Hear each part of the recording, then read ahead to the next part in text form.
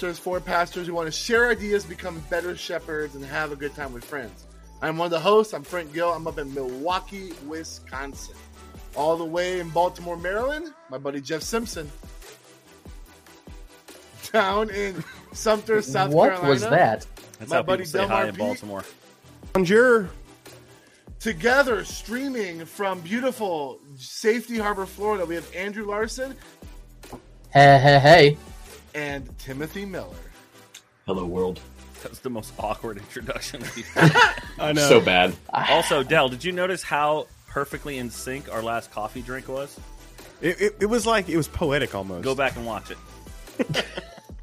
Guys, how we doing? I'm refreshed. I got back from Florida.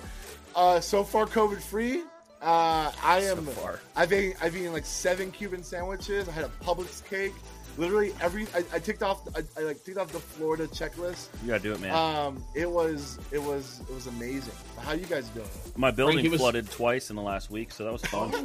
Oh. What? And you had to cancel services. And I had to cancel service because of rain. It's a- Yeah, pretty It's a good. great week for you. Yeah, we have these Wow. things up here called basements, and if you don't watch out when it rains hard and it flash floods, you can get water in it.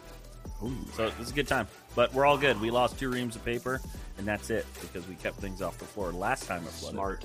I had to call the police last night because I caught someone trying to break into the church on the security camera. Ooh. That was exciting. Always fun.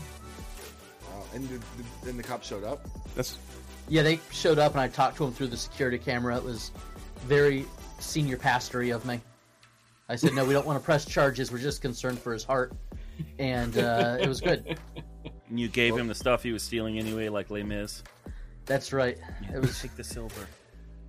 He was trying to go through our after hours delivery bin. And so I told the deputy, I was like, the best case scenario is he's going to get $40 worth of Office Depot supplies. So I don't know what he's looking for in there, but whatever. good luck. Have you guys Wow. ever had someone break into your church and like stolen something before that you're aware of? Yes. We That's had youth group kids mastermind a break-in of several houses in the neighborhood around my previous church. And then they broke into the church building and stole thousands of dollars worth of sound equipment, Wow. which was then sold on Craigslist. And they both went to jail. Fortunately, it was the homeowners nearby the church that pressed the charges, so we didn't have to be the ones to press the charges against the kids in our youth group. Wow. I know we have a campus that we just purchased that we're in the process of remodeling. So but it's been empty for years. And one day our facility person was going to go over to mow the grass, and he saw that there was a window that was broken into. And so he went inside to investigate, and like luckily it's a pretty empty building, but we were housing all of our equipment that we were using for our mobile campus for that campus. So like there's literally thousands and thousands of dollars of equipment, but All none in of it was cases taken. on wheels, probably. Right? All in cases. It's very mobile. Oh my gosh. But luckily nothing was gone. Our guess is he came in, saw it, and was like, we need to get a truck. But he left. But what was crazy is when he broke the window, however he broke it, he cut his hand. And so there was a bloody glove on the floor, which like, I don't know how true CSI is, but we have his DNA. But like, And you have his bloody glove. yeah. So Very OJ-esque. we boarded up the window, and we got all of the equipment out of that building. So now it's basically just a big shell. But luckily nothing was stolen. But it was pretty scary because we had just purchased that building like a month before. Looking for the But- one glove, bloody hand bandit. Do you know what's even more fun than church thievery? It's senior pastors' mics getting left on after they preach. Yeah. I saw Please that. tell me that happened. Oh, it absolutely happened to It my friend right happened here. to me. You didn't go And by like that- pee, did you? I hope you did. No, I didn't pee. Okay. I just sang my little heart out, and it was not good. It was was not. Was that good. on the stream? Dude, Oh, yeah. the Lord is smiling so hard And- on you right now. My parents texted me because they were watching from home, and they're like, "Hey, we enjoyed your solo." That's And all the It was blood bad. left your face. And so then I go up to do the benediction. It was so after the sermon, closing song, and then benediction, and I'm like, so I just got a text message that my microphone was on, and we will be deleting this video immediately. It was not deleted. It was. We cut that section out and just Good. posted it, and I just shared it on my personal page. So if you want to hear Andrew's angelic voice, head on over We to need to share Facebook, that to the Instagram. Practically Pastoring Facebook We do. group too. Oh, it will be Andrew, there. I saw it. It made my past worship leader heart smile though, because I would have been like, my pastor's actually singing. Yeah. It was not my proudest moment. It was. Whenever It was not I get great. handed a mic pack from the sound guy, and they're like, "You can leave it on. I'll just mute it." I'm like, "Nope, not trusting you." Like, That's I'm- switch. I know I enough always unplug the mic from the pack before I go in the bathroom. Nice. That's Just nice. in case. Just in case that kind of wireless doesn't work. I shoot videos with my brother. We do weddings, and it's crazy. We put the mics on the people, and they just forget that they were being recorded. And we have a litany of things that we definitely can't put in those highlight videos. That's how funny like reality TV works. I mean- people just forget. They do. I mean, because you think about it, husband and wife just get married. They walk into the vestibule area. You know what he's whispering into her ear. We got all that. It's You know too. You I can know sud- too. As I don't need to know, but I know. You can suddenly charge a whole lot more for that video. Yes, I can. Yikes. Guys, I'm super excited that we're back together. Before we dive into the clergy cliff notes, I want to make a couple announcements. Obviously, we have great reviews on iTunes. If you're not aware, like a lot of you guys and ladies have said amazing things. If you haven't done so, if you listen to this on Apple Podcasts, I would love for you to go and give us a nice 5-star review if you think we're worth a 5-star, and that's a little a couple words explaining what you like about the show. We really appreciate it. It helps us. And we are giving away, as Delmar is wearing right now, a nice, super soft, super comfortable, Practically Pastoring t-shirt. And we have about like 20 shirts to give away. I And went to Disney World last week. Yeah, And some guy came up to me and said, "I really like your T-shirt." Ooh. nice. And I said, "Oh, do you listen to the podcast?" And he said, "No, what's that?" But he liked my T-shirt. man. It's a good start. It is a good start. Well, if you want one of these shirts that, by the way, have been given to us by Sunday Cool, a great t-shirt company down in Central Florida. If you want one of these amazing shirts, all you got to do is do a couple of things. If you're not in the Facebook group, join our Facebook group, okay? Practically Pastoring. Type that in the search bar. It's in the show notes. Join our Facebook group. We have conversations throughout the week. I've been forgetting this, but every single Sunday we do a highs and lows of how our service has been, and that's been kind of cool, kind of just praising God for what's happening with other people, but also like lamenting together of our failures, like Andrew forgetting to turn off his mic and stuff like that. So good. And then we also have, but we also want you to, like, every pastor knows other pastors, so like invite other pastors to our Facebook group, because we want to get that Facebook group up to about 500 people. Same with our Instagram. We have, I think a lot of people joined our Instagram the past week. I think we're at like in the mid 300s, which is great. I want to see over 500. Let's get 500 people following us on Instagram. So if you're listening to us and you haven't followed us on Instagram, go follow and invite someone else, as well as subscribing to the podcast. So Facebook group, Instagram, subscribe to the podcast. If you do all that stuff, there's a couple posts in both the Facebook group and Instagram where if you comment underneath there, that'll let us know you did these things and that you invited people, and then your name will be in a drawing. And once we hit those 500 numbers, that is when we will start choosing the people that are going to win these shirts. So that's where we are. I'm super excited. These shirts are great. And yeah, same thing as Andrew said, I've worn this shirt and people have been like, that's a cool shirt. And so it could be yours. Yeah, I gave my wife one, and she has worn that shirt like 2 or 3 times in the last couple weeks. She says it's like the most comfortable shirt. She It's just very wears soft. it everywhere. Yeah, I yeah. love it. It's amazing. All right. So we got some clergy cliff notes. Andrew, I would love to start with you because I actually read this article. And at first I was like, oh, this is dumb. I understand what's happening. And then I kept reading. I'm like, oh, I don't know how I feel about it anymore. So Andrew, I would love for you to kind of share with us what you got in your clergy cliff note. Well, as you may or may not know, the Sorry, I'm trying to pull up the article myself now so I can get names right. Wheaton College removed their chaplain, Tim Blackman, from their faculty in the past week or so, and it's been a pretty big, messy thing. And apparently, it comes down to what he says is a little bit of cultural misunderstanding. He is a black man who grew up in Denmark, I believe, and he says that some things just didn't quite translate between the different cultures of his family's heritage and the American South and the European environment that he was raised in, and then in Chicago. But some stuff just seems like a little bit of immaturity going on here. He made some comments that were perceived to be sexually suggestive to coworkers, which were not very well received. Apparently, somebody in his last church over in Europe left a Karma Sutra book in his pastor's bookshelf.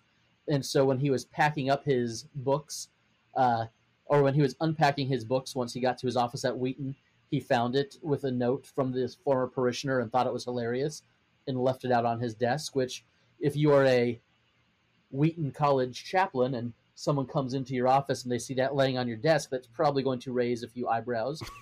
And so now there's just a he said, she said again, back and forth between this gentleman and Wheaton. And of course, now RNS, the religious news service, has gotten involved, and it's become a story because, Wheaton is one of the flagpole institutions for American evangelicalism, and now they've got this kind of scandal going on. For Tim and I, one thing that makes this a little bit more of an interesting story is the official university and then seminary of record within our denomination is also in Chicago, and that chaplain was fired about a year and a half ago as well for very, very different reasons. But here we have two of the most prominent religious institutions in Chicago removing their campus chaplains in very public fashions in just a short amount of time. And he's also now raised $19,000 on a GoFundMe since he's been fired. It's like, hey, I got fired, so why don't you help me start a new ministry instead of... And again, I'm not picking sides. I just don't know that... What a world we live in. That starting a GoFundMe after you get publicly fired... Severance? Nah, GoFundMe. To be fair, I think it was a group of friends who started the GoFundMe for him, so I don't think it was him who started it. But yeah. But he's going to try to... He's got well over 20,000 on there, I believe. He's trying to start a new parachurch ministry and wants you to go fund him. I think, so when I moved to Milwaukee, I actually visited Chicago to check out some of these like historic Christian universities. Like I went to Moody, I went to Wheaton, and I have a friend who's a pastor at a church in the community where Wheaton is at. And Wheaton is like, one thing I've learned about the Midwest is that there are these pockets in the Midwest that feel like they were just transplanted from the South. Like Indianapolis, it feels like that. And then for sure, there's these like suburbs in Chicago where it's like, it's way more conservative than the rest of the city. And it's like the Wheaton area especially feels like you're in a small town, southern city where there's like a church on every corner type of thing. And it just feels so weird because the rest of the Midwest is not necessarily like that. Like it's very Midwestern values. Everyone's nice, but like they also don't put up with crap type of thing. So it's kind of like, I don't know. It's kind of a weird, it's an interesting place that coming from the South I had to adapt to this. But when I first read this, I was first tracking. I'm like, I get it. Like sometimes when you come from a background where your like humor is a little drier or a little bit more, I don't know, messier or something like that, like coming to a conservative environment can be jarring. And it's like, you're not doing anything wrong. Your sense of humor is maybe a little more blue than everyone else. But then when it started talking about like sexually explicit stuff or like making inappropriate comments to women, things like that, like the Kama Sutra book, that is, I do agree with you, Andrew. That was like a little immature move. Because like at the end of the day, you are like, as much as we want to have a funny sense of humor and maybe even there's this desire to like transform the pastor into a new generation where we're not as like buttoned up and kind of like seen as like whatever pastors from the past. Like we are still held to a higher standard, and we still have to be above reproach, which is something that's a principle in scripture that surpasses all generations in time, where we're called to like not even have a hint of immorality or sin in our lives, right? And so I think like when I read that, I was like, off-color jokes or whatever, right? Like that's fine. But like when you're like making stuff that's maybe like, there was something about like he asked a woman to sit on his lap or something, right? Like that was somewhere in the article. That's like, and then she wrote a letter saying, no, it was okay. I mean, for me, a lot of this falls under the category of prudence. Like, I don't know that I can necessarily say. I mean, some of the stuff in this article that he said seems like maybe it's crossing the line into sin. But this isn't a church. This is a school. So you can't. I don't think you can superimpose like church polity onto this. But I mean, right in the article, there's a quote where they, upon careful review, we looked into the handbook that everybody agreed to. And his, some of his jokes on multiple occasions cross the lines. I mean, they're a private employer. And like, I mean, I just think it's on you when you go somewhere. Like if that happens once, hey, and I mean, I don't know what pastor or would think it would be like a smart idea to leave something like a Kama Sutra book on your desk. Like, I mean, even when I was a youth pastor, just for the sake of, youth come over, I mean, the alcohol thing, like I just wouldn't keep beer in my fridge. And it wasn't because I was like, it's a sin to have it in your house or anything. I'm okay with having some, but I just, for the sake of not, creating that situation where things can be misconstrued. I mean, I just think it's a prudence thing. And on top of it, like, I assume he has a family. So now his family is dealing with, having for their, the provider. Daddy's in the newspaper. Yeah. Well, not only that, but now they have to like, where's the income coming from? Because GoFundMe. Huh? GoFundMe. Oh yeah, GoFundMe. But you know what I'm saying? Like I'm sure this is stressing his wife out. Yeah. And like that's something you got to think through as well. Like this is not just you, and I don't know. To me, this is just, I put this in the same category. Honestly, we joked around last week about Jerry Falwell Jr. and his picture. Like this is in a very similar category for me of like very unwise. And it's unwise, but just to play devil's advocate, the history of Wheaton, and none of us went to Wheaton. I don't think any of us have really, none of us are here trying to be anti-Wheaton either. But Wheaton, the building, I'm trying to think of the name of like their big famous hall, but I mean, it was built after the Scopes monkey trials in Tennessee, and it was built to look like a fortress, to be like, no, we are going to be this fortress of fundamental thought, and we are going to, keep the rest of the world out. And so when Wheaton goes and they hire someone like this, I'm sure the conversation is something like, hey, we're not your grandpa's Wheaton anymore. We don't want to be this school. We want to be a school that is reaching people who will then go out and reach people. We want to disciple a different, not a different type of thought, but we want to be open to change so that by all means we might reach those for Christ that we haven't been reaching. And so when they hire him, he's like, well, this is great. This is a fit because, I'm not quite in the same vein as what historically this school has been. Theologically, yes, I'm there, but I'm going to make sex jokes and I'm going to do this and I'm going to be kind of funny. But institutions like that, it's like the speedboat versus the aircraft carrier. You can't change the culture of an institution just by showing up. Well, and I think that we really have to take into consideration, we do struggle with this on some level as pastors because we want to seem human to other people. And I can see how you can go down this slope. I was meeting with a pastor the other day, and he said, I took out a congregant the other day, and he wouldn't connect with me. He was just a good old boy. And he said, so I just made the decision, I'm going to cuss. And I'm like, you what? He said, yeah. So the pastor, I mean, it was a low grade cuss word. He used like hell, so it was like a low grade, like it was a PG cuss word. Yeah, it was a PG. Yeah. It would have passed, my homeschooler test, but like, I guess the point being made, he said, what the hell? And he says, it was interesting. He watched this whole person's countenance change and they were like, oh, let's talk. So I'm not saying ends justify the means. I don't know. For him, it was calculated. He said, I'm going to do this. It's going to help me be relational. But I also think you have to have like the brakes on that slope, so you know that you're not putting a sex book on your desk at work, you know?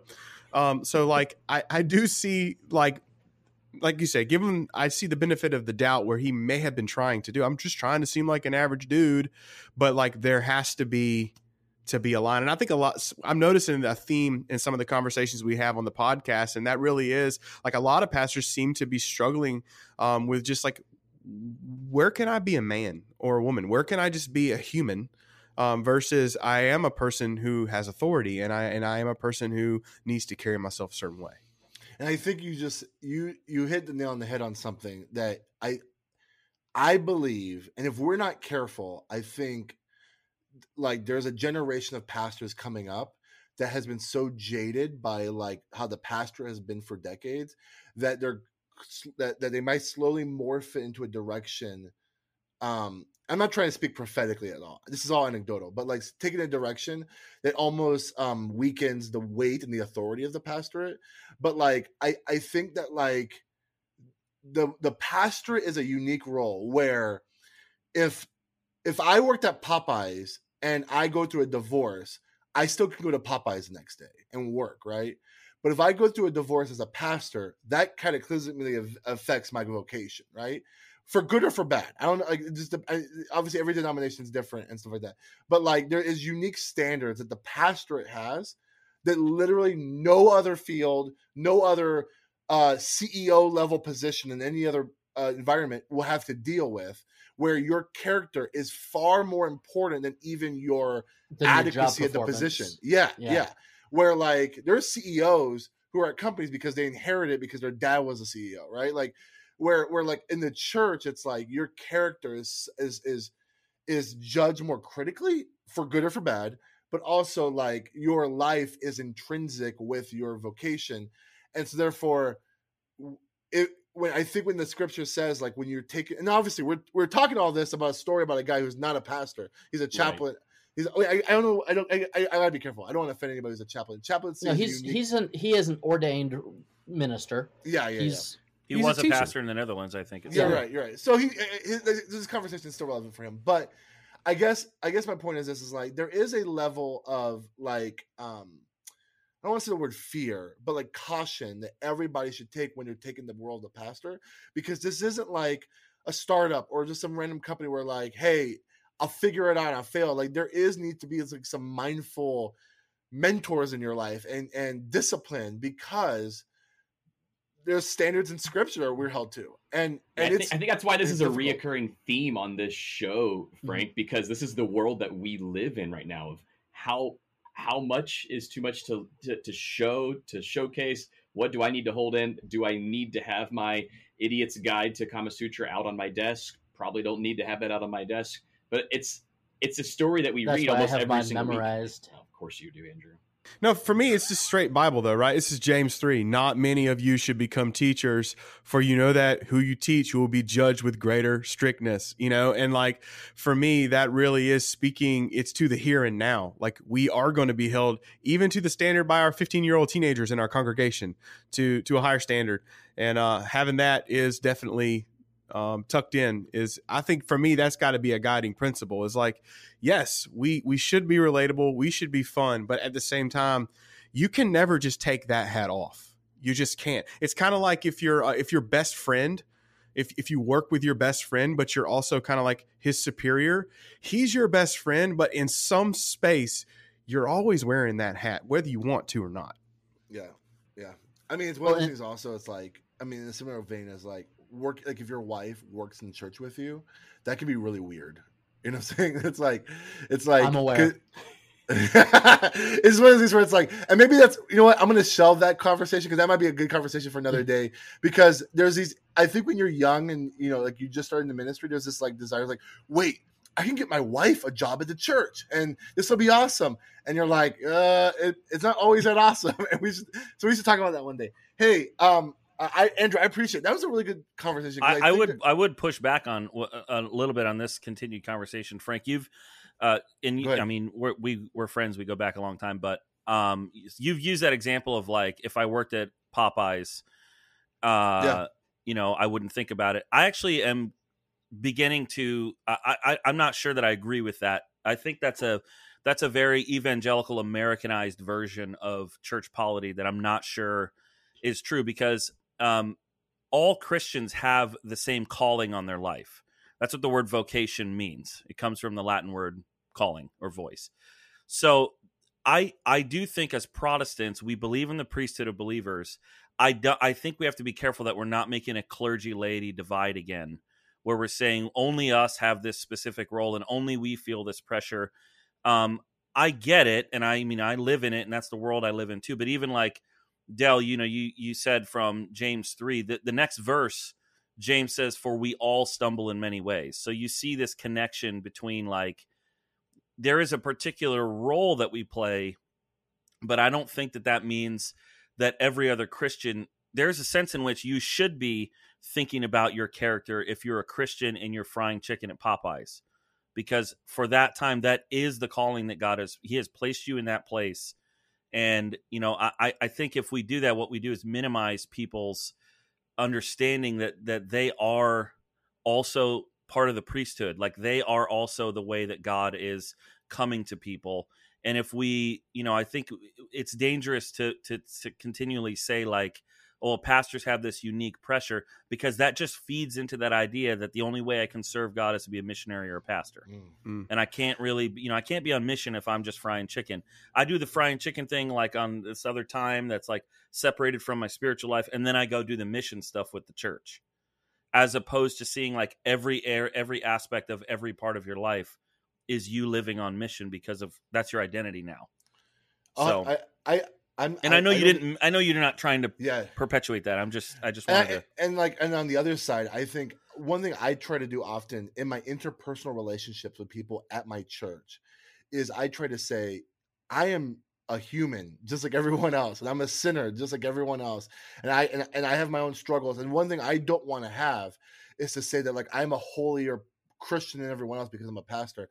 I think, though, and I agree with you, and I think that to stop that divide as much as possible, I think should be a thing that we should desire. I do think, though, whether it's anecdotally or just practically speaking, it's like you're not getting fired from Popeyes.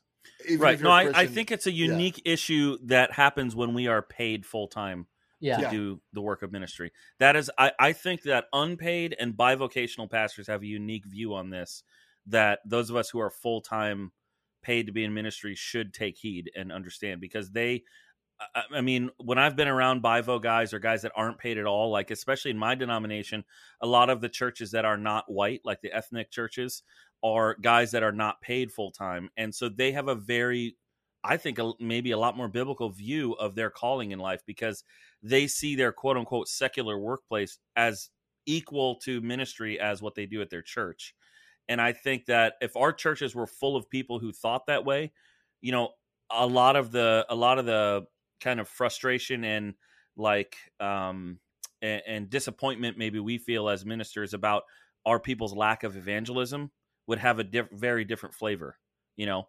But I know in my context, it's like people really have that separation thing where they think like, yeah, I do my job to just make money to earn a living. They don't see that, like, that's where God has placed me, you know. Yeah. I think it comes down to the GoFundMe, though. You know, it's the if you get fired from Popeye's Chicken, by the way, T-Mobile Tuesday. We love Popeyes. I don't know. Spicy chicken. It's Popeyes. If you want to sponsor us, we won't tell Chick-fil-A. I will wear a Popeyes shirt forever on this podcast. Forget about the chicken sandwiches. Those mashed potatoes. I don't even like Chick-fil-A. I love me some Popeyes mashed potatoes, but we're three of us have our Chick-fil-A cups going. But you know, it's the thing with ministry is you're hired for your competence.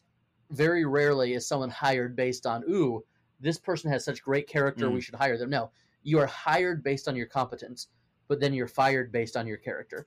And that is what is such a difference between most. That's so good.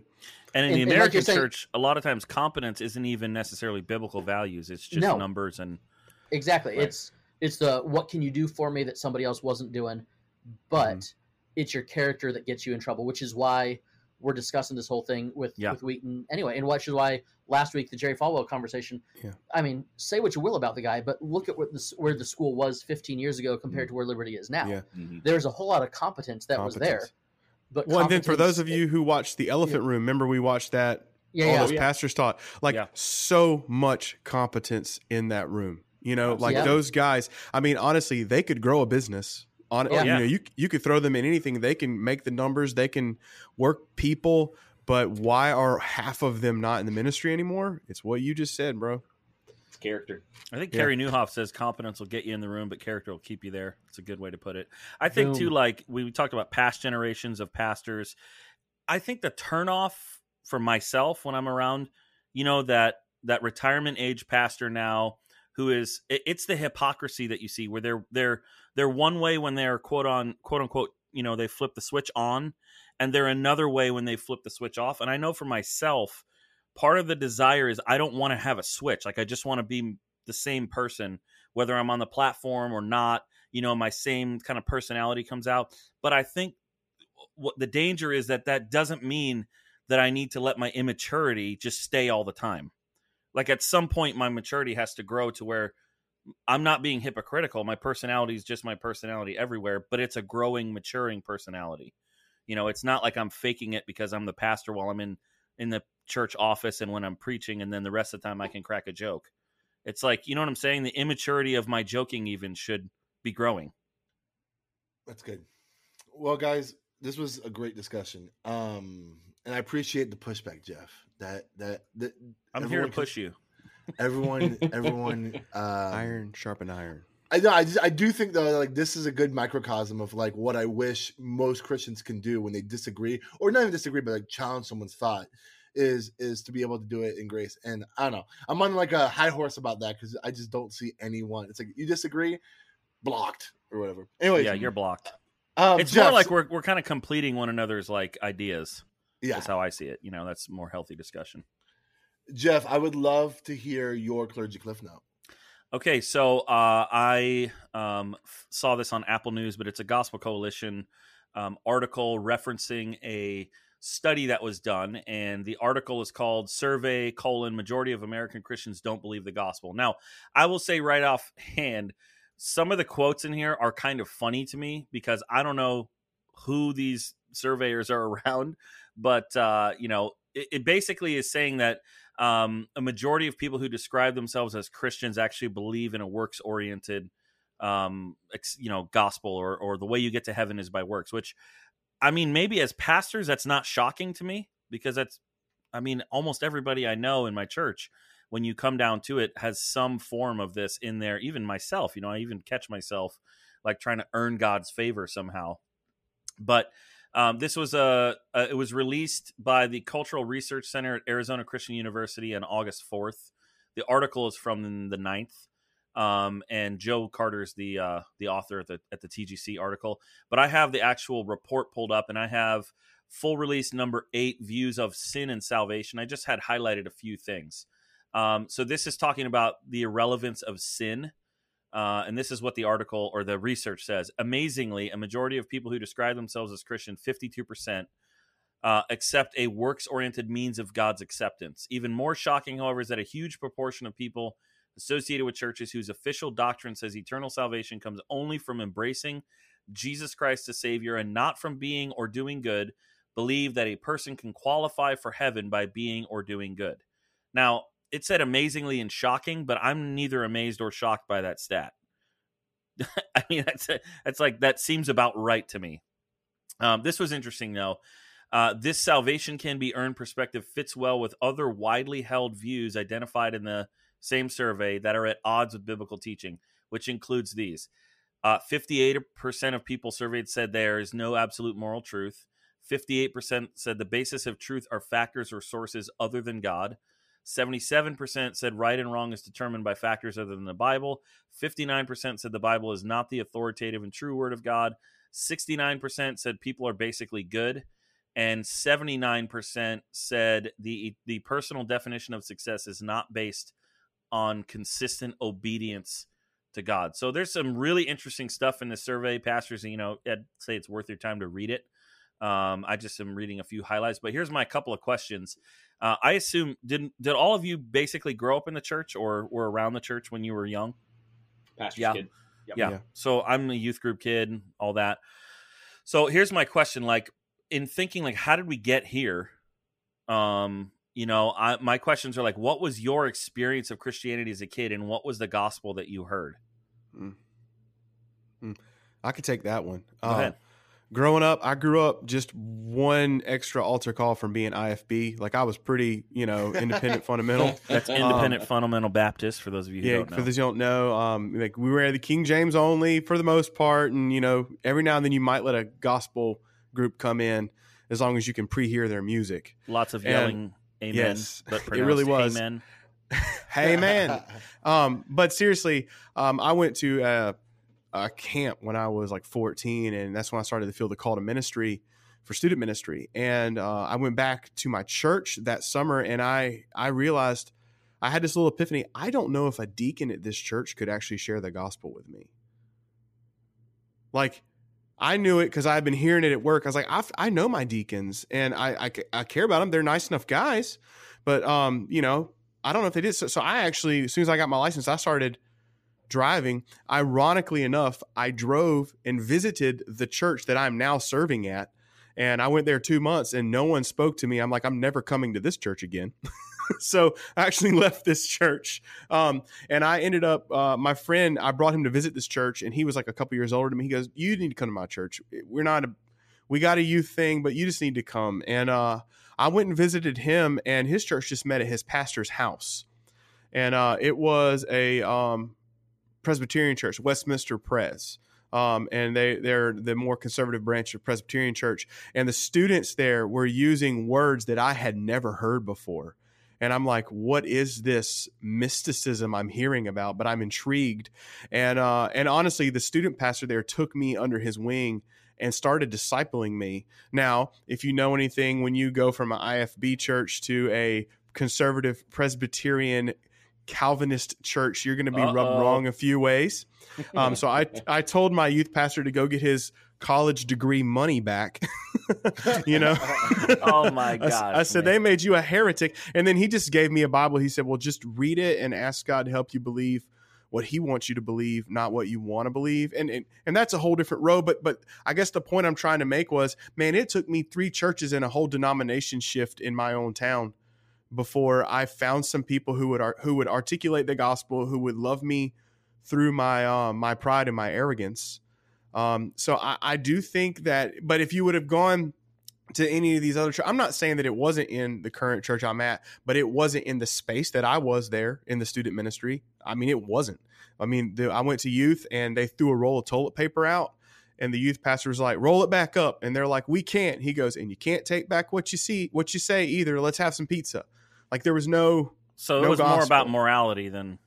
It was absolute morality. The youth group I grew up in, or the church I grew up in, it was about morality, reading the right version of the Bible, singing the songs the right way, having the right color of the carpet. And I think that that's actually, I don't know what it is in y'all side of the country. It's still buried in here really thick, the moral living. And that's why, to be honest, regardless of where you land on, monergism and synergism, for me, the first time I heard, like, you don't play near as big of a part in this thing as you think you do, that just pulled the carpet out from under my feet.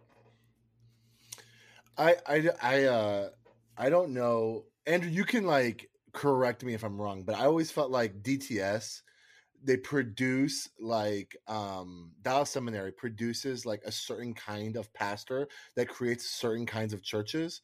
Like it's like most DTS pastors I've met have been like non-denominational pastors, and they have like this almost like a lot of them have this very similar, like they preach expositionally and they love charts and they love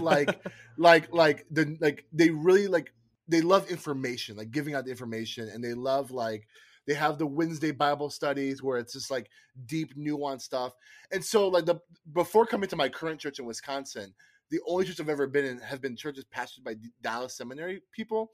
And so my view of church has always been very like soft academic, if that makes sense. Like, Yeah. like I need to like Pastor as obviously theologian type of thing. yeah, learn but more, learn more, learn more, learn more, learn more. Yeah. yeah, and it's been also like so kind of what Delmar said, it's like it's about like learning the right stuff, but like it's very specific stuff. Like obviously like dispensationalism was a very big deal. I learned much more about dispensationalism than I learned about like creation in the churches I grew up in. You know what I'm saying? And it's one of those things where it's like I just remember, you know, when I was in middle school and high school, seeing these big charts of like all the things that happened during the rapture and all this other stuff, and I heard and like I don't want to discredit my church. I learned the gospel there. I got saved there. Like they preached the truth, but it was more of like if you have the right information, then that's what made you right, not necessarily like right behavior. So I don't want to say Gnosticism. yeah, almost like that. And I don't think that's because obviously I know Dallas Seminary grads are like, Right. they're amazing. Wait, you Andrew's don't one of necessarily them. think Gnosticism is bad? Is that what No, you're no, just- no. I think Gnosticism He's is off. bad. Heresy.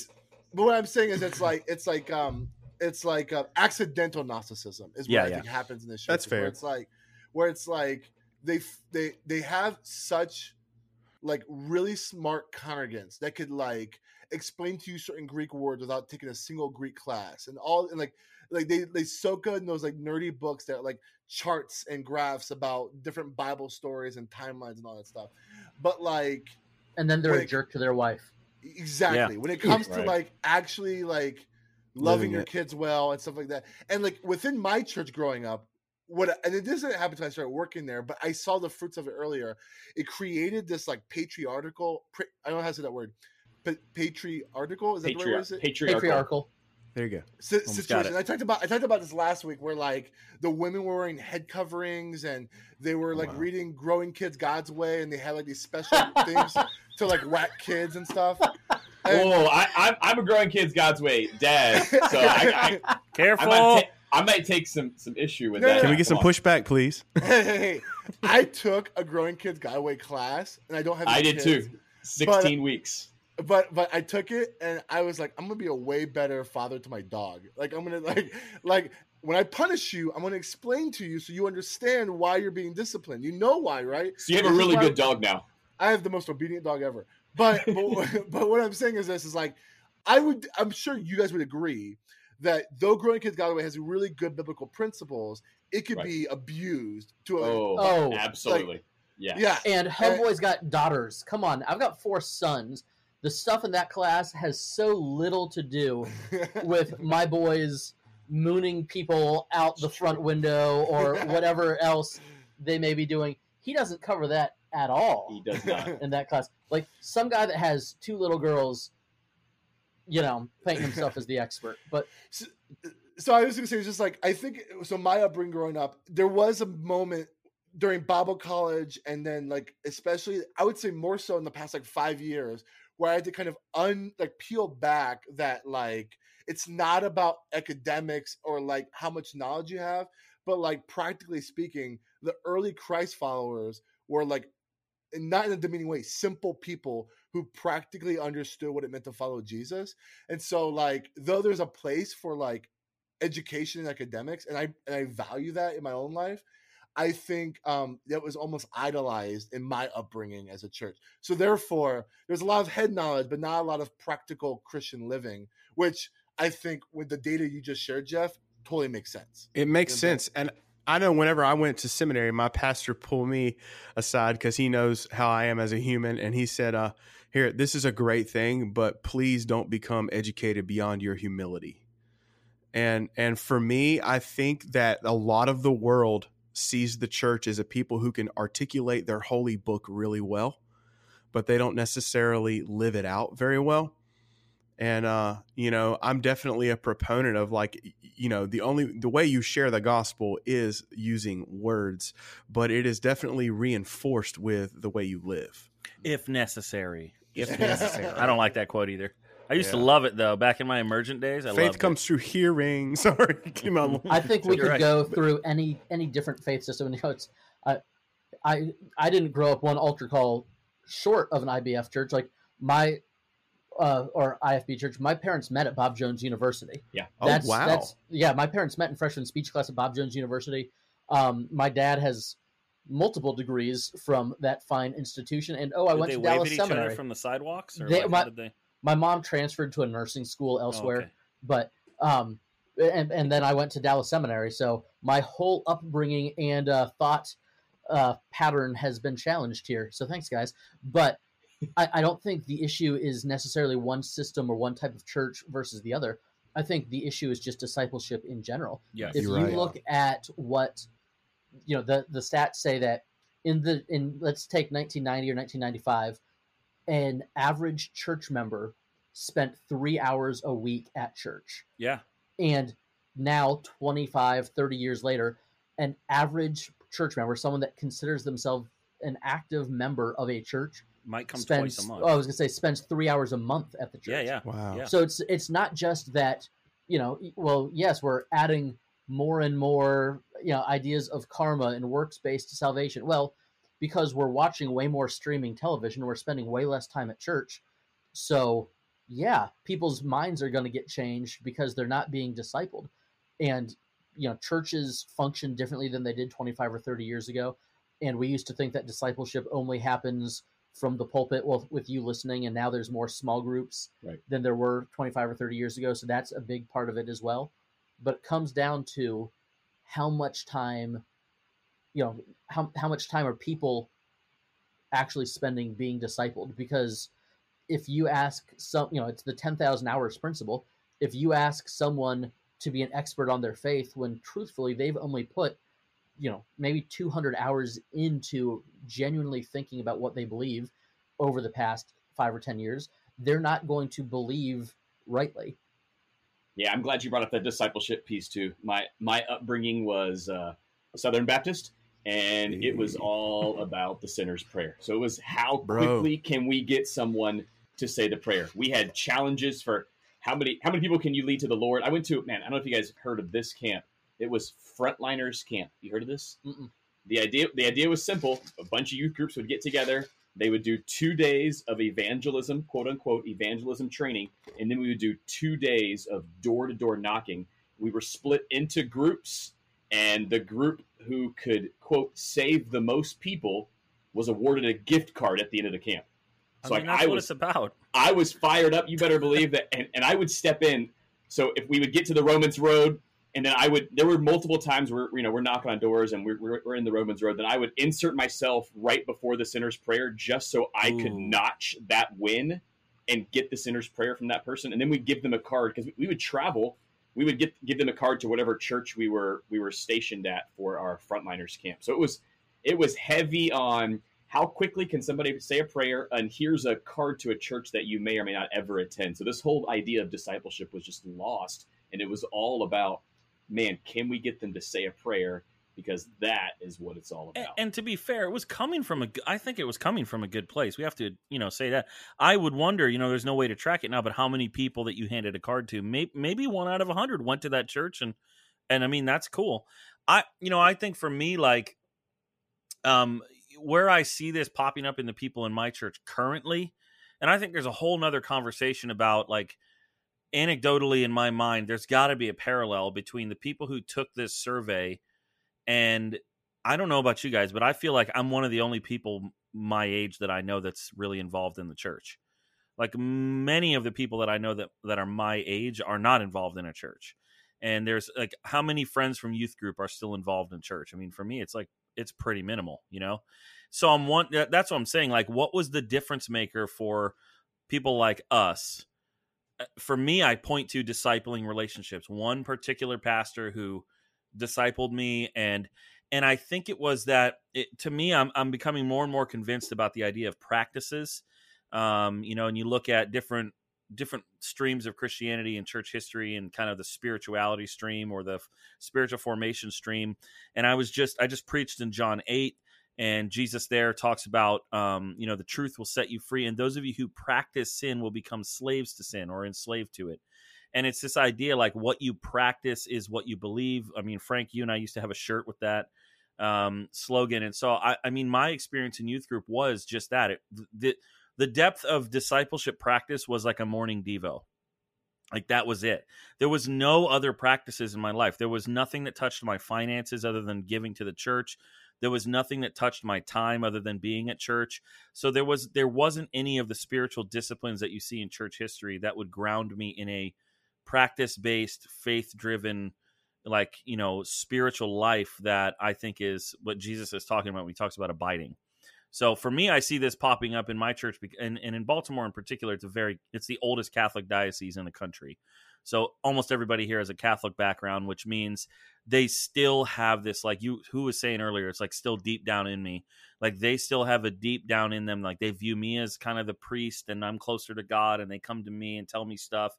And I just would say, like, younger pastors listening to this is one of those areas that it's just going to take a long time, and you just have to stay at it, and you just have to keep planting gospel seeds, even with people who have been church members for decades, because you're just going to keep seeing this works-based thing pop itself up in how they act and what they believe, and the way it's like they just want, honestly, works-based salvation is easier in a sense, because I know what I got. If I do this and this and this, then I'm good. But actually having faith and like aligning my life with the kingdom of God and following Christ, like that's hard, because there's nothing there other than faith to ground me to, which is all you need. And I think that's the paradox of the gospel. So that I just wanted to bring that research up. I'm not shocked or amazed by it, but it is important. If there's one part of my pastoral ministry where like I'm not asking to evolve away from, like I really appreciate all these new modern like non-denominational churches that are doing like really like edgy stuff, and like I love Michael Todd's preaching style and I love like that kind of stuff. But like where I diverge from a lot of that stuff is when it comes to like the necessity of, because what you said, the first thing that comes to my mind is, of course, it's like pastors don't necessarily, this is going to sound really old fashioned, pastors don't preach the gospel anymore in their sermons. You know what I'm saying? Like, and I know that's almost like, it's like almost oddly traditional to say, but like one thing we do in our sermon evals at our church is every time we preach, we have to answer the question, what's the gospel connection? No matter where you are in scripture. And that's one value that I really appreciate, because especially where I'm at, like you said, Jeff, there's not a lot of people our age are in ministry, but we also live in what I would consider probably and probably you too, Jeff, are in the few places that's becoming a post-Christian community in America, right? Where like you're not in the Christian South anymore. I run into a lot of people that are my age that had no church background growing up, and it's so odd for me. Yeah, like they don't know. I remember, I don't remember what Bible story, but it would be like I referenced Noah and the ark, and the guy was like, "What's that?" And I was like, "I've never run into this before. What do you mean, what's that?" My student ministry first got here didn't know where Genesis was, and like that's not a joke. They didn't know where Genesis was in the Bible. They knew it was a book of the Bible. They didn't know it was the first book, and so it's like the necessity to reinforce the gospel in your sermons is huge. But I think also like what you said completely nails it, is like we need to come back. We need to step away from this performance-based church thing where we just have this really good. I think we can still have really good production and a good services are engaging. But man, discipleship is where like life change is transformed. And like what you said, like I'm sure all of us can say the pivotal moment in our walk was when someone like pushed us there. Like someone showed us what it looked like. Someone challenged us. It wasn't necessarily the sermon on the stage that pushed us. It was the deacon or the elder or the small group leader who said, "Let me show you what this looks like." And most of our people are not in small groups, and most of our people don't have consistent discipleship. Their devotional life is Bible app notifications of the verse of the day. Yeah. You know what I'm saying? And it's like that's not enough to sustain our faith. As I don't know. Well, my discipleship has to be the cumulative effect of a lot of conversations and lunches. Oh gosh, For yes. sure. And that's what I think that's what you're saying. Well, where I'm at is that stat you shared earlier. We get 3 hours a month now for a lot of people. So here's just my thinking, just as a pastor and a communicator. You have at most 3 hours that they're giving you maybe by default.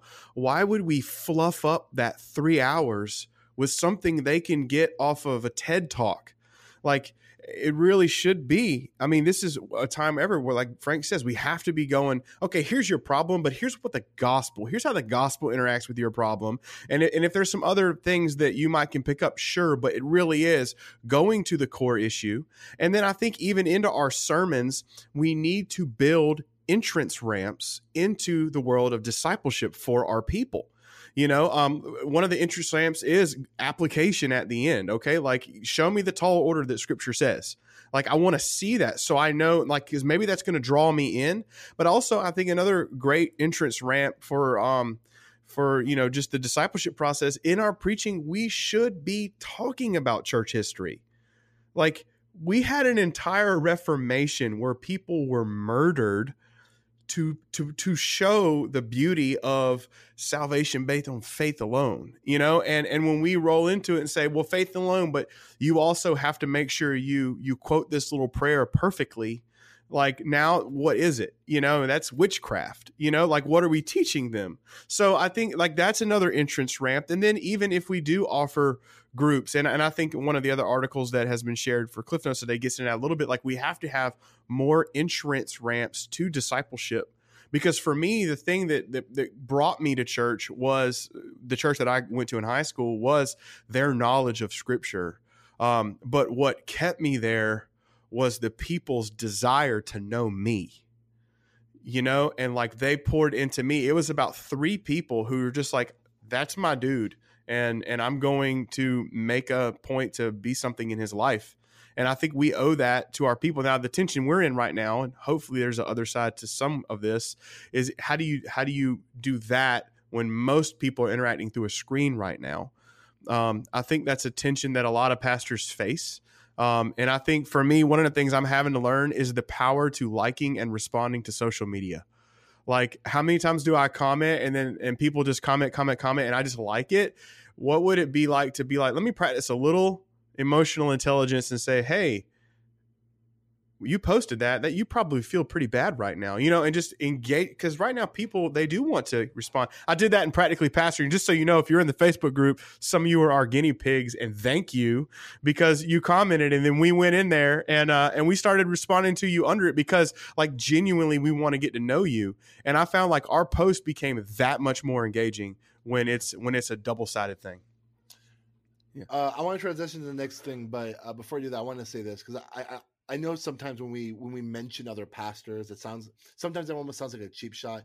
I want to make sure this is on the record. I actually really like Michael Todd. I've been watching his videos, and he comes from a different style of church than me. He's a little more charismatic and stuff like that. But, like, dude, he talks about, like, repentance and like fighting sin in a way that I haven't seen 30 young 30-something pastors preach like it's really dope. And so I just want to make sure, like, I think all of us here have a very nuanced perspective on some of this stuff, where it's like, there's very few pastors I'm just kind of like completely blocking out of my life. There's a lot of people where, like, I can take the meat and spit out the bones.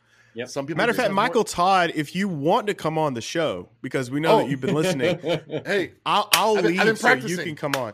I clap when I preach now because of him. Hey, that was a great Clergy Cliff Note time. I want to transition into what will be our main discussion, which I'm actually very interested, because I don't have any kids. All you 4 do. You said you had a dog. That was like your kid. I do have a dog, but I mean, you don't create count. children. So at least, I mean, hopefully we don't.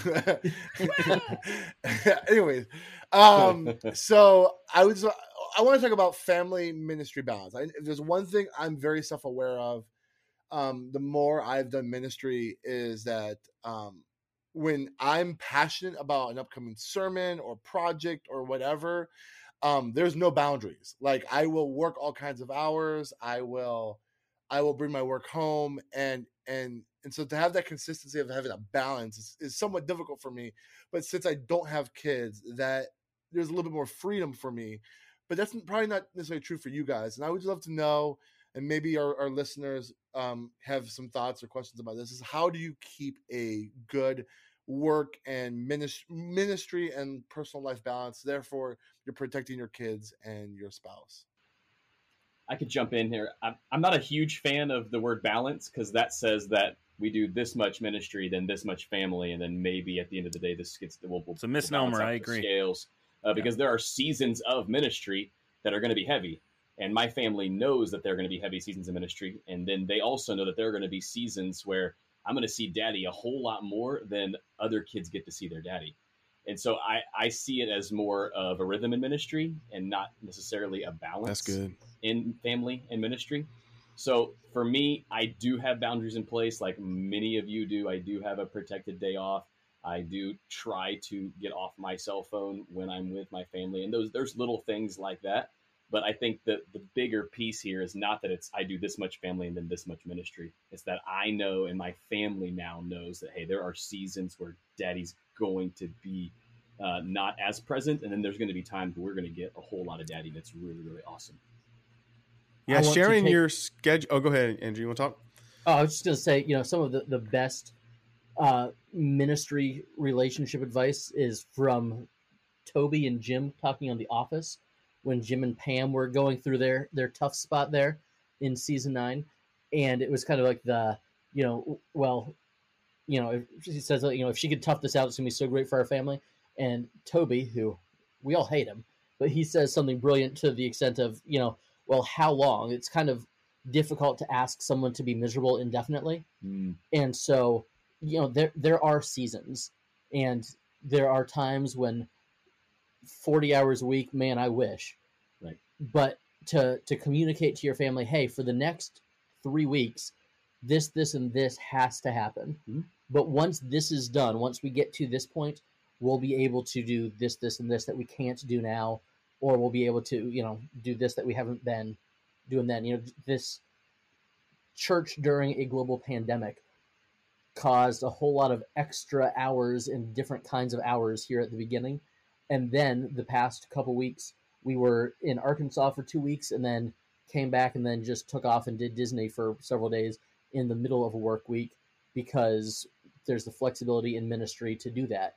Where it was, yes, we worked really, really hard and things were chaotic, but we're also going to do this other extra stuff that we couldn't do. And so I think kind of, a timestamp on here is how long the crazy is going to last. And then once this crazy is done, we're going to take extra recovery time, more so than just a 1-day Sabbath, or more so than just the guaranteed 2 weeks that you get in your contract or whatever your employment agreement is.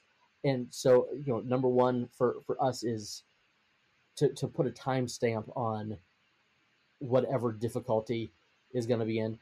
And then also just to let the kids be a part of whatever you're doing. It's daddy is a pastor, therefore we get to. Right. My kids think it is so cool to invite their friends into dad's office. And part of that is the church that I grew up in, the pastor's office was this mausoleum looking room that, you couldn't touch anything. And the only time anyone ever went in there was to get yelled at for something. And so my kids get to invite their friends into daddy's office, and it becomes the post-church playground. I don't know how many things have been broken or how many Legos have been stepped on after church, a couple days later, because kids were building something in here. But to invite the children into the process of, hey, if we're going to be here a lot, you're going to be here as well. And you get to do some extra things at the church that most other kids don't get a chance to do. If you want to sing Moana with the church sound system, we can turn on that sound system awesome. And crank it up. You get access to things that other kids don't get access to because of what daddy does. Yeah, that's good. I found in my family that you love your family well through helpful information. Like for me, this is some stuff you might need to know that's coming that's helpful. For me, a lot of times Sunday night when I get in, I say, hey, just so you know, Thursday night is my long night this week, and Tuesday is my early day. And for me, like, you love them through helpful information, but the double-edged sword is you can hurt them through too much information, right? So like, man, there's sometimes it's just tough, and you come home and it's hard to like leave that. And actually, my father-in-law of all people gave me this great advice, and it's actually very good. He says he went and visited a pastor friend of his house one time, at his house one time, and outside the house there was a tree, and it was just the bark was worn off of it. And he's like, "Why is the bark worn off the tree?" He goes, "That's my problems tree." He said, "Every day when I get off work, I pass this tree to go into my house. I touch the tree, and that is me checking in, and like I leave my problems on that tree. And the next day when I walk out and go back to work, I touch it again. That's my way of it's like an emotional, but a very like real thing." And I thought that was a really good way to help me like not bring too much information at home. One of the ways I do to protect that, and I realize this may not be possible for a lot of people, but one of the things is, for the most part, I don't work at home. I don't. Like, the only thing I do at home is once the kids and my wife are asleep, I will edit this podcast, but that is fun because I love playing you guys back and forth. Look at your beautiful faces, but like, let's just say I don't. And like, I even have a little office, but it's more like the man cave where my son likes to come in and play virtual reality. You know what I'm saying? Like, I don't, because I'm a 3W2, so I'm like, I got to be the cheerleader even at home. I have a hard time shutting it off. So for me, having, like, I know when I walk in here, this is a protected place for me, then that helps me out.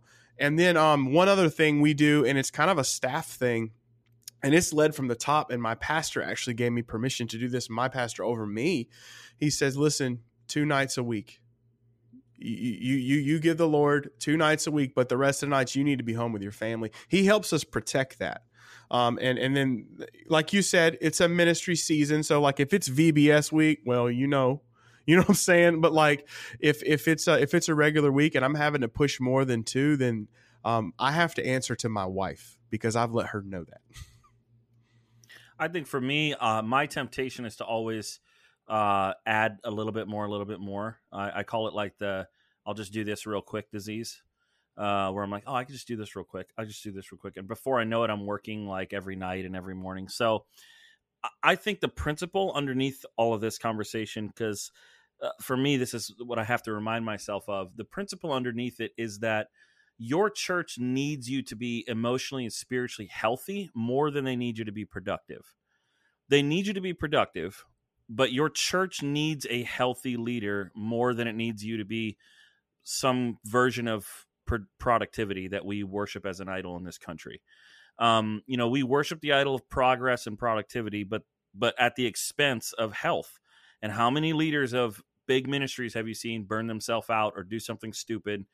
And so, like, I would rather be a healthy leader who stays in my church for 30, 40 years, retires happy, my kids love the Lord, and we have a great family than to build some big ministry. Like, it's not worth it to me because and I think one of the ways that I've seen pastors like kind of fail at this, and where I see the danger, is like the emotional availability that you have for your wife and your children.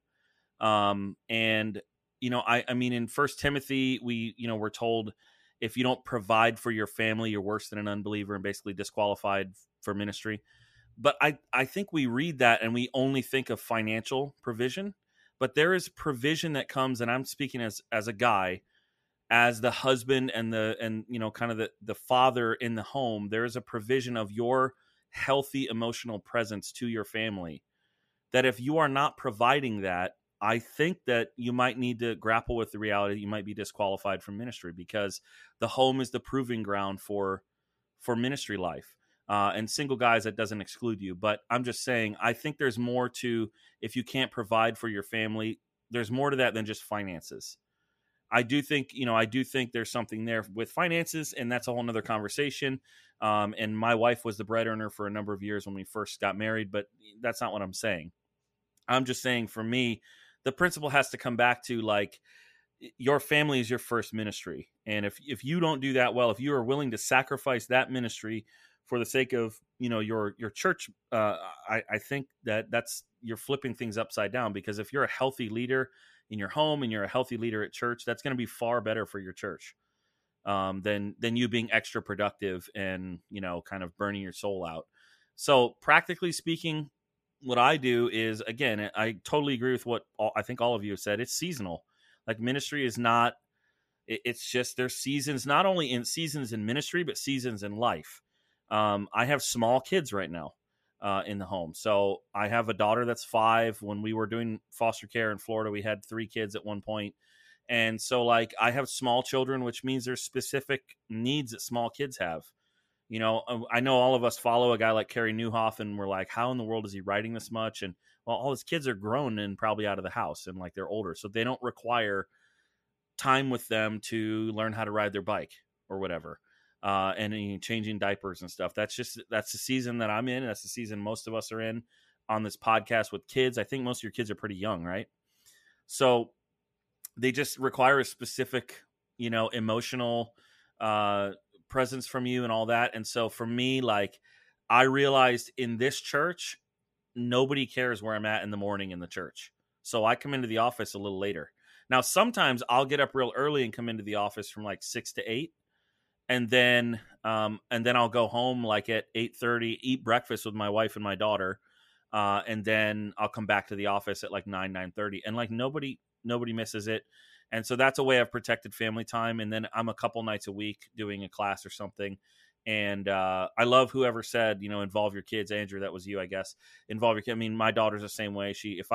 I live in a parsonage. So if I'm walking out of the house to walk to my office, she's always asking, like, can I come to your office? Can I come hang out? And so, you know, and she's singing in the microphones and playing the drums in the church and all that. So, you know, I just think it's a matter of like prioritizing your health, because the position that you're in your church is like, you need to be healthy to be in that position. You can't be unhealthy in your soul and lead other people and shepherd people. So can I get under that with one more like fundamental question? Because I know that there are people right now who they don't have children yet, or maybe they're not married, but there is something I wish I would have done before all of that would have helped me a lot. And all of you have been saying it in your own way, but it really comes down to this. You need to philosophically understand what it means in your life to be successful as a pastor. Because it's not like running a Popeyes. It's not, we need to franchise out 5 more and, you know, have 15 services. I mean, in a very real leadership way, we tend to like hang success over the numbers. And we know that that's a tight line we have to walk, because numbers do tell stories. We can make that argument, but like success in the most clear vein is how obedient are you being to God in your call? And in that obedience, it's not necessarily about me even necessarily having the accolades. One of the most successful people in ministry I know on this planet is this lady. She is at our church. She's 87 years old. 3 days a week, she comes and walks around the church and prays for every staff member and every congregation she could think of by name.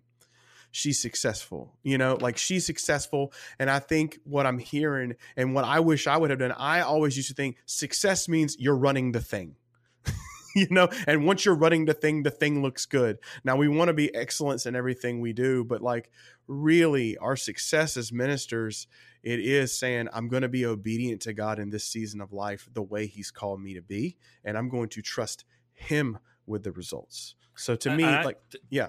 Oh, I was going to say to jump off of that, like, yeah, that obedience to God's calling on your life is super important when it comes to fighting what you feel are expectations from people in your church. Man, yes. Like, because you can just fall victim to being enslaved to what you think people's expectations of are of you in your church, as opposed to what God called you to do in that church. So, because I mean, in a small church like me, 50 people, I am constantly saying to myself, like, well, am I doing enough? Because so-and-so probably wants to have a class. And what about this? And I should be building this. And I just have to come back to like, no, God has called me to do this specific thing in this church, make disciples. And he's called me to lead in my home. So, and I would say too, for young guys listening, like those of you that are youth pastors that are looking eventually at, you know, the possibility of senior pastorate, this needs to be a big part of the conversation when you interview. Yes. You need to have this in your mind when you're interviewing. What are your expectations? In our notes here, we have about our wives and our children. That is same thing. What are your expectations of my wife? If you're going to a smaller church that's older, they may assume she's going to play piano and run women's ministry. And you need to ask that question, because now in my situation, this church amazingly, I've never had any of that pressure. And in past ministries, my wife was the children's director at like 3 of the churches I was the youth pastor at. So that's a whole nother story. But that whole thing of being the pastor's wife or the PK, they can experience some pressure that is difficult, and you need to ask those questions when you're interviewing. Yeah, I think that's really good, Jeff. Growing up a PK myself, I now have 5 kids of my own who all identify as PKs. It's so important that they have a safe space to come to you and ask questions. I didn't have that in my house growing up. I was kind of scared to ask my parents certain things. Last week, my 9-year-old son came to me and said, "Daddy, is it okay if sometimes I don't like going to church?" Like, yep, sometimes Daddy doesn't like going to church. Like that is a very safe question to ask. So one thing that we try to do in my house is create those safe spaces where they know, hey, before they go to bed, I go into their rooms every night, and I usually try to spend just a couple minutes with each one of them and just kind of talk a little bit. And as they get older, those conversations are now very much more in depth and are now turning theological, which is a lot of fun for me. But it's fun to think about because I didn't necessarily have those types of conversations growing up as a PK, and seeing I was the youngest of 5, seeing my 3 older brothers essentially walk away from the church as a result of damage done to them through the church. There's a very soft spot in my heart for PKs and for protecting them. I love, Jeff, that you brought up the interview idea. I did that in my church setting. That was one of the first things I asked was, what do you expect of my wife and what do you expect of my kids? So we laid that foundation very, very early. It's still my hope and prayer that my wife and kids don't feel a whole lot of pressure to constantly have to do and be at the church all the time. I want them to just feel like every other member. No, like I agree with you. 100%. Like a highly involved member. Mm-hmm. And then I also love how Andrew brought up the behind the scenes thing. That's a big deal for my kids. They get the behind the scenes on church life in a lot of ways. So absolutely. Del, you and I are very different because I 100% office from home now. So my sermon writing time is often done with my 3-year-old on my shoulders. And I've gotten used to it, and I can now do it pretty well. And every Saturday night. That's pretty awesome. I'm going to give you credit because that is actually that's an art, what you're talking about right there. So Saturday nights, for the last 3 weeks, my son has come in, and when I'm doing my final read through of my manuscript, and he says, "Dad, can I read a little bit of your sermon this week?" So every week he gets a preview of the sermon before it's preached. He just thinks that is the coolest thing, that he gets access to it before somebody else does. So just those little bitty moments that we can making create. Your kids feel like an insider. That's cool. It's a lot of fun. And then the big thing for my wife and I, and this is the last thing here for us, is calendar syncing. That has been the number one communication piece for us in my home. We have a family calendar that my wife updates every month, and it details our stuff. And then my wife and I sync so my wife knows that I'm praying for Jose tomorrow at 11 o'clock on the phone. Like, that's how detailed she knows about my day. So we know exactly. And she has veto power over his calendar. She has veto power. So she has turned things down. Mm-hmm. I have given her full veto power over my calendar. So okay. So what I'm gathering is really serving your family well as a pastor means you have to love them the way they need to be loved. Because I went and did that for my wife. I was like, "Let me cut on the calendar for you." She's like, "Sure." She comes to me next and she goes, "Cut it off. Take it off now. My phone is going off every 15 minutes. Stop it from doing that. My battery is already dead. Stop it." So like that's funny. So that's why I have the little Sunday briefings. But I think it's kind of what you said. You're loving your wife the way she needs to be loved. I know for my wife, that means oftentimes I say no for her a lot, so she doesn't have to. It's a way of loving. And then if she's gonna say yes, I don't do that for her. I let her say yes. So I think adapting to like your church's culture too is really important. Like, oh gosh, I know for me, like I'm in a smaller church. I'm the solo pastor. There's no other staff around. So on the one hand, like it means my schedule is whatever I want it to be. So and I don't mean this in a negative way, but I take advantage of that when it comes to like my family time. So like I can leave the office at 2 p.m. and go spend the afternoon in the park or whatever. As long as, the work is getting done and the ministry is happening, like that's totally fine. Cause it's not about hours in its place. It's about, shepherding the flock, and, my family is part of that flock, but they're also a special piece of that flock that God has given me oversight of in a unique way. And so I'm going to spend extra time with them. Guys, this was a really good conversation. And I was like, in my mind, I was like taking mental notes of things I wanted to add. And you guys all said the things I wanted you to say. Like, the one thing I was going to mention was like the whole interview process. And like one thing I always say, and it's not just senior pastor stuff. It's like every role in the church. No, agreed. If you're interviewing, you need to have this question ready. What's the expectation of my spouse? Because for most of us, the only expectation for a pastor's wife or a pastor's husband, I guess in some cases, a pastor's spouse, is to care and love for their spouse. And like that's their job. Their job doesn't need to be, and like one thing like I want to make sure is known as like, let's not just say in theory, yeah, they're free to do whatever they want. They don't have to do anything. But like in practice, they should be at every event. Like I have a friend who has lamented to unspoken expectations will kill you. I have a friend who's lamented to me. He's a pastor in Florida, and his wife just had a second kid, and like they feel guilty because the pastors and the elders have said, "Why is your wife not here?" And he's like, she's raising two very, very young children. Like she's busy. She can't come to Wednesday night youth group study because she's at home caring for my kids, you know? And so like, stuff like that. It's like, man, I want to make sure that, and maybe we should do a whole episode on this, is talk about like job interview expectations and what you that should would do, be excellent. It's a good topic. Because there's so many pastors who go into this with feeling like all the cards are in the church's hands, when majority of the cards are actually in your hands, and you should be probably asking a lot more questions than they are, because it's very easy for a church to hire the wrong candidate and then fire them. It's much harder to be a pastor getting hired by a wrong church and then feeling stuck, you know? And so knowing those questions are important.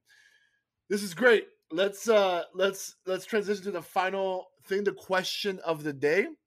Our buddy in the Facebook group, Chris Moore, has given us a bunch of questions, and this was one of the more interesting ones I thought.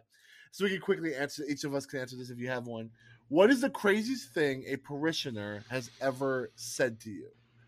Should we give context or just say what they said? You should just say it. Just say it first. Give a little bit of context, hopefully. All right, I'm going to go first because mine is ridiculously wild, and we might have to cut this out. So at the end of a service, a woman who technically she wasn't a parishioner. She was there visiting for the day. She was, well, I don't even want to give any more details, but she was visiting for the day. She was going to be moving on. She came up to me. She's the age of my mother, at least. And she said, Pastor, can you pray for me? And I was like, oh, absolutely. In my denomination, we anoint with oil too. So she asked if I could anoint her with oil on the head, and that'll detail will be important in a minute. And she said, can you pray for me and anoint me with oil? And I said, absolutely. What can I pray for you about? And she said, well, I just went to the doctor and I have a tumor in my vagina. Can you pray for me? And I was like, this was my first year as a senior pastor. I did not know what to do. Thank God somehow I had poker face. And I was like, okay, hey, so-and-so, can you come over here? Hey, woman leader in the church, could you come over here and pray with me?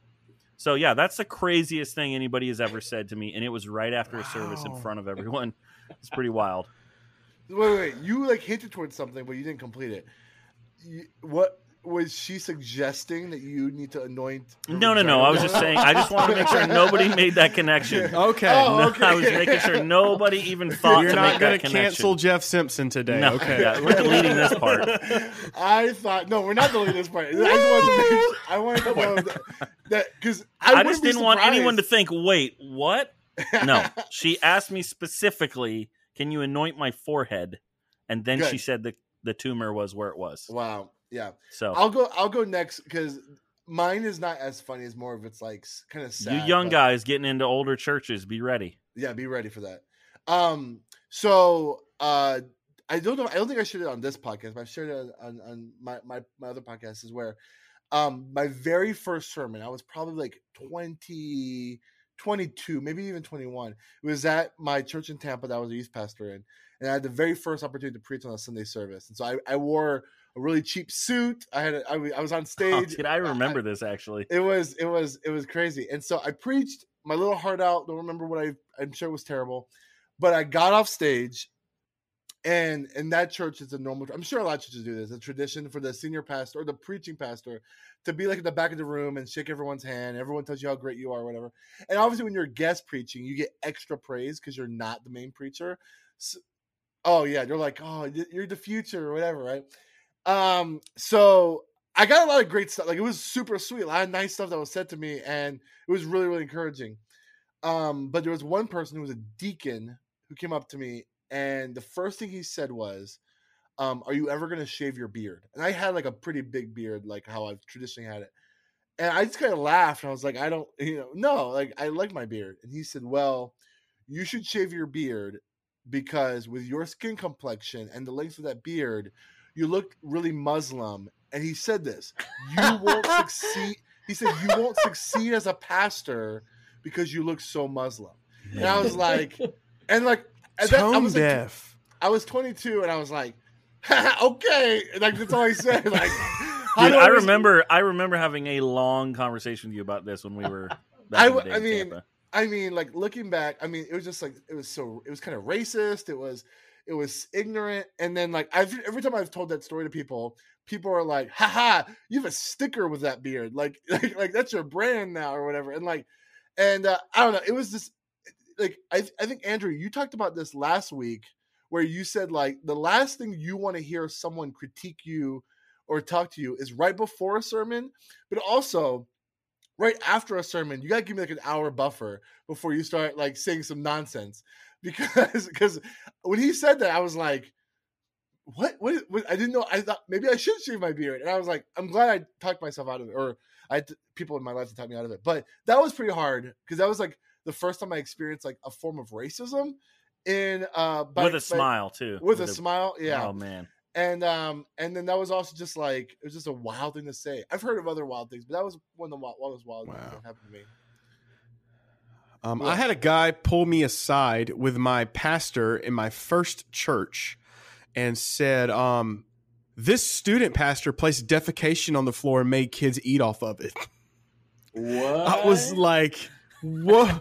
Diaper game? Was it the diaper game? Whoa, what? I hadn't, the pastor was looked at me like, you did what? I'm like, I have no idea what reference, what this guy, no, it was, I made some kid eat off of dung.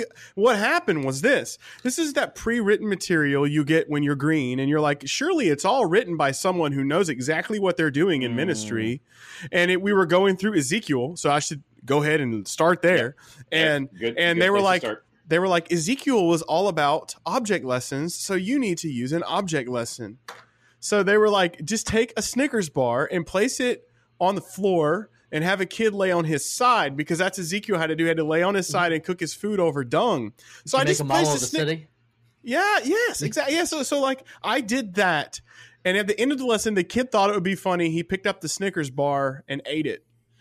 And that's so good. That's the girls screamed and go home and tell their high-ranking deacon father that I brought in human dung and made a child eat off of human dung. Wow. So I think that was the one that caught me off guard the most. That would be a great band name, High Ranking Deacon. I like it. I had an older church member tell me that he was just waiting to die. Like, hey, good morning. How are you? Well, to be honest with you, I'm just waiting to die. He's like, oh, well. Oh, all right. Have a great day. Like, what do you say? This was at my previous church, and his wife had just died, and so I had greeted him, and he just went into why, he just didn't see the point anymore and was just waiting. Poor guy, man. Poor him, yes, but how do you get out of that conversation? You don't. You just. Yeah. I'm so sorry, man. Wow. Mine was last year. Andrew, you were actually present for this. It was during a very emotional and heated congregational meeting. I don't know if you've ever been a part of those, but they can get out of hand really quickly, especially on the heels of the founding pastor of your church resigning. On Good Friday. He opted not to be at this congregational meeting, so there was a lot of question marks up in the air. There was some very confused members of the church, and one older gentleman stood up, and granted, I was sitting on stage with my elders fielding these questions that were just being thrown at us. Hindsight, probably should have tackled that meeting a little bit differently, but he stood up. He said, I distinctly remember donating $10,000 so we could send mail outs to the surrounding neighborhood about our church. And instead, you guys took that money and paid this kid, then pointed at me, so you could keep him on staff. And now our founding pastor's resigned. That was some Whoa. good connection, though. I don't know if I said anything. I think there was a lot of blank staring. I remember my wife being in the back of the room sobbing uncontrollably because she had never heard me just get verbally attacked in a public setting like that. It was brutal. Anytime you get called this guy in a meeting, it's bad. And I think it might have been in this kid. And then he kept referring to Tim's all right for a youth pastor. Yeah, he said that several times. That was really nice. Are they still at the church? They are not. No. Surprise. The one guy's still alive. Wow.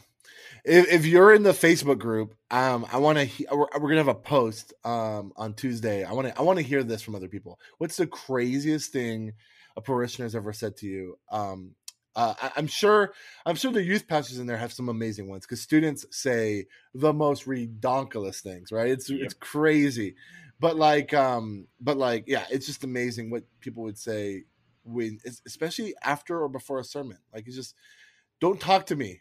That's not true, but it's the worst time. How many times have you ever heard something right after a sermon and felt like saying, "Did you hear what I just said?" I know. It's so many times. Yeah. Well, hey, if you are listening to this, thank you so much. We really appreciate it. Please share this show with someone else. Let another pastor know about Practically Pastoring. Rate and review. Follow us on Instagram. Join the Facebook group. Remember, when we get to 500, we'll give away some shirts. And you can help us and possibly get one of these shirts by sharing the Instagram and Facebook group to other people in ministry. With that being said, I'm so nervous about my story going out. No, it's amazing. It's amazing. With that being said, I'm Frank Gill. I am Jeff Simpson. I'm Delmar Pete. I am Andrew Larson. And I'm Timothy Miller. And we are Practically Pastoring. See you next time.